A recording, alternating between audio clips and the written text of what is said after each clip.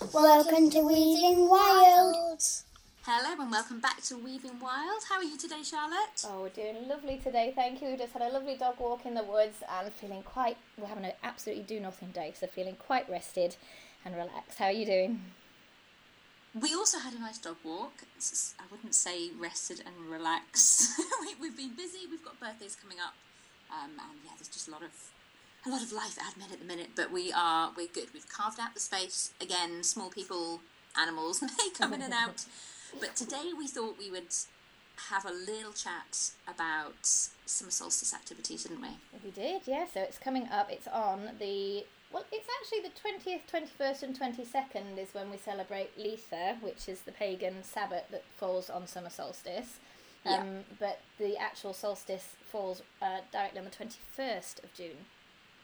It does. Yeah. Which I think is a Monday night? It is... Oh, no, it's a Tuesday. I think it's Tuesday night. Yes, I believe. Ooh. I don't, she says trying to find the calendar now. I don't have one. To be fair, I'm going off we are probably going to go up to Stonehenge because we live literally about 15 minutes away. But the years that we've lived here, the summer solstice hasn't been open to the public because of COVID. So I think we're gonna probably try being brave and just go for sunset and overnight and watch the sunrise, which I'm not sure how that'll work with small people and sleep, but it is so close and not something we'll get to do again. And to be fair, quite often Stonehenge, the managed access days and hours are slightly off from the traditional solstice. That might be why I think it's Monday. Wow, well, that may be watching the sunrise on the summer solstice. If it is Tuesday, you'd be there to watch the sun. It could be, yeah. Which would be absolutely amazing. And there's always an absolutely mad collection of characters there when you've popped down before. Yeah, well, we made it to the winter solstice because it was the first time it was open and it was absolutely magical. But for that, we just went for the sunrise, which just meant kind of waking everybody up a bit early and going down. Whereas, we can't decide between going for the sunset or the sunrise. But because sunrise is so early in the summer, we'd have to wake everyone up so early anyway. We're like, should we just do it? And we'll take sleeping bags and maybe we'll run back to the car if everyone's exhausted and we haven't found anywhere. We'll see. Yeah. I think it will be amazing regardless, and what an experience to just do, especially with the kids the age that they are now. It'll just be fantastic. Absolutely. And I was a bit wary last time taking the kids, and it was a really lovely environment. Like, it was really friendly. There were plenty of the kids there. And it was just there was music and everyone was just really happy, and so it may depend on the weather. If it's raining it might be a lot less appealing, but if it stays dry I think we will do. Bring the sunshine. Well, the summer solstice, for those that don't know, although I'm sure everybody does, is the longest day, isn't it? So it's the longest amount of daylight hours before it starts tipping back the other way, halfway through the year. Which is a really strange concept, isn't it? My eldest was asking me this the other day, saying, are we officially in summer? And I was like, there are so many definitions of summer, because yes and no. And actually, at the solstice, when some people say now it's the start of summer, actually, the days are going to start getting shorter again, which feels depressing, doesn't it? But... It does. I don't know where this year's going. Honestly, this year is just, I can't believe we're here already. It's absolutely mad. It is. It's been a quick one.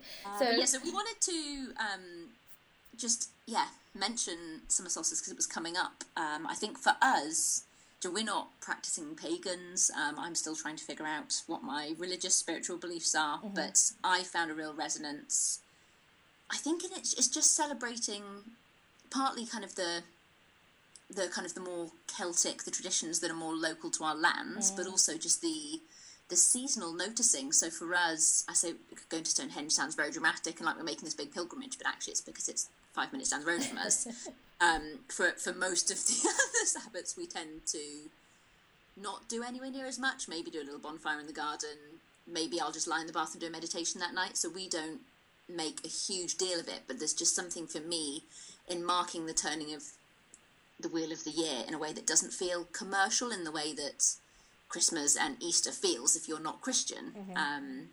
Now I know you guys, particularly your eldest, are far more into it and do far more exciting things, which I'm kind of hoping my daughter does when we're a little bit older. So maybe you could tell everyone the kind of things you guys get up to, because they're a bit more exciting than us. Oh, yeah, well, they are, but also along similar veins, and I've only come to it, same as you, sort of trying to look more locally, ancestrally for my spirituality. So I've really resonated with other cultures and religions and spirituality over the last couple of years. But on thinking about really trying to root down and thinking where we're from in our ancestral lineage, and I think I'm English blood through and through. So I have quite, real basis in the Celtic origins, pagan origins. Like I said, I wouldn't say I'm a practicing pagan because I don't know yet enough about it, but we're trying to weave little moments and little things in throughout the year now, especially, like you said, with my eldest who's really interested. And so following the wheel of the year is a really amazing place to start. And like you say, the summer solstice is a lovely one anyway, just because the weather is usually nicer and you can stay out longer. Yeah. And it's a real celebration one as well. So we tend to just do it now because we've got a little bit of land here and we've got woodland close by. It's been really easy to celebrate the Sabbats on our own land, which has been amazing. And because the nights are longer, you don't have to shut the celebration down into like sort of little hours or anything like that. So we usually start in the afternoon, and really like this is the really feasty, real face up to the sun celebration, because obviously it being the longest amount of light, it's full life. It's a full life celebration of everything kind of at its peak and at its zenith. Oh, you can hear, I don't know if you can hear airplanes. Bomber planes going past really loudly.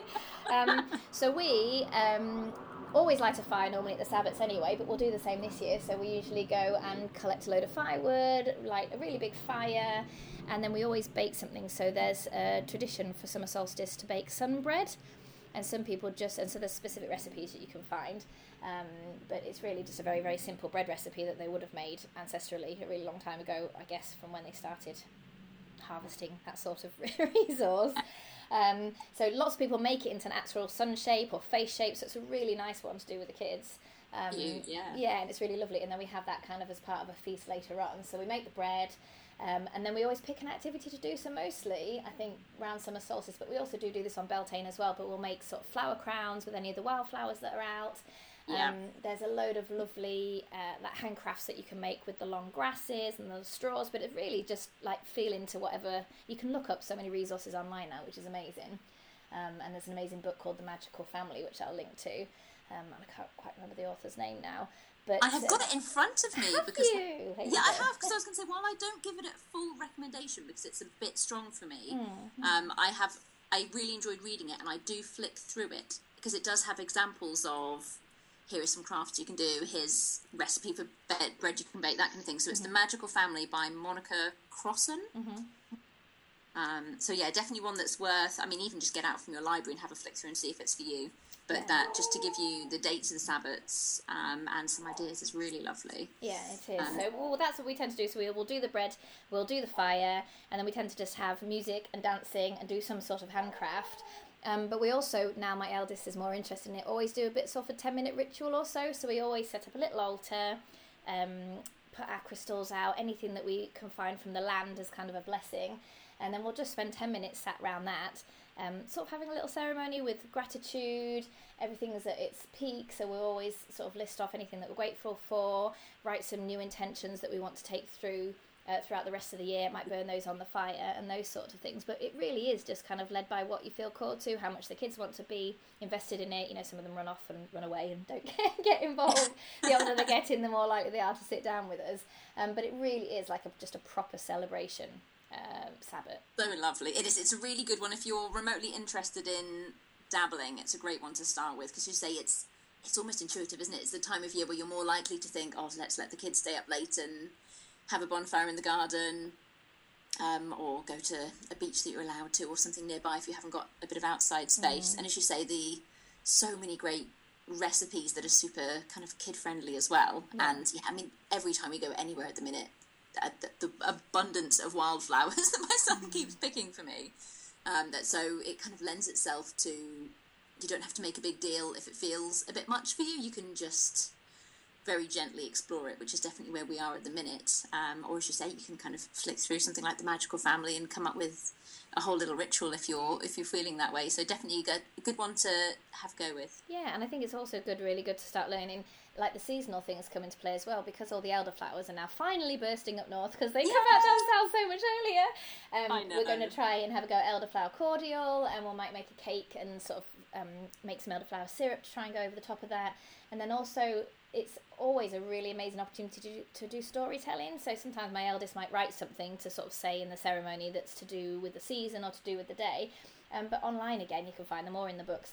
The Summer Solstice has a fantastic story from the goddess traditions about the Oak King handing over sort of the staff and the power to the Holly King as that part of the year starts to come in. And it is really bizarre because it is like the hottest, brightest time of our season, and it's slightly depressing to take that aspect. I was going to say, it kind of gets you a bit melancholy, like oh no, hold on, we've not had the summer yet.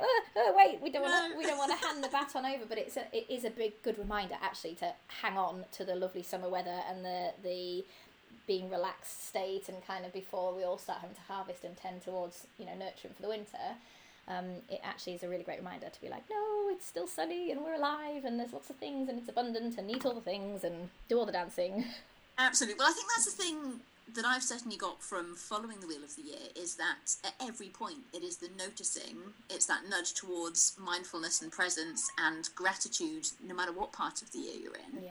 And it's just, we need that reminder as humans, don't we? Because we get busy and we forget, and it's the more nudges that we can have in the direction of look around us, look at the amount of green and the flowers and all the abundance we have in our lives. Yeah, absolutely. So that's what we'll be doing this year, and you'll be having an amazing time and actually putting your hands on somewhere sacred, which will be incredible.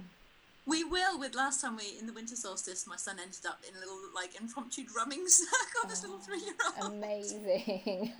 So yeah, but I mean, he also cried a lot because it was really cold. So we'll come back and see how that went next time. Yeah, well, this time hopefully we'll have sun and laughter and lots of just that lovely energy. Will be amazing. Absolutely. So we wish all of our listeners a very happy solstice. Absolutely, and we'll see you again soon.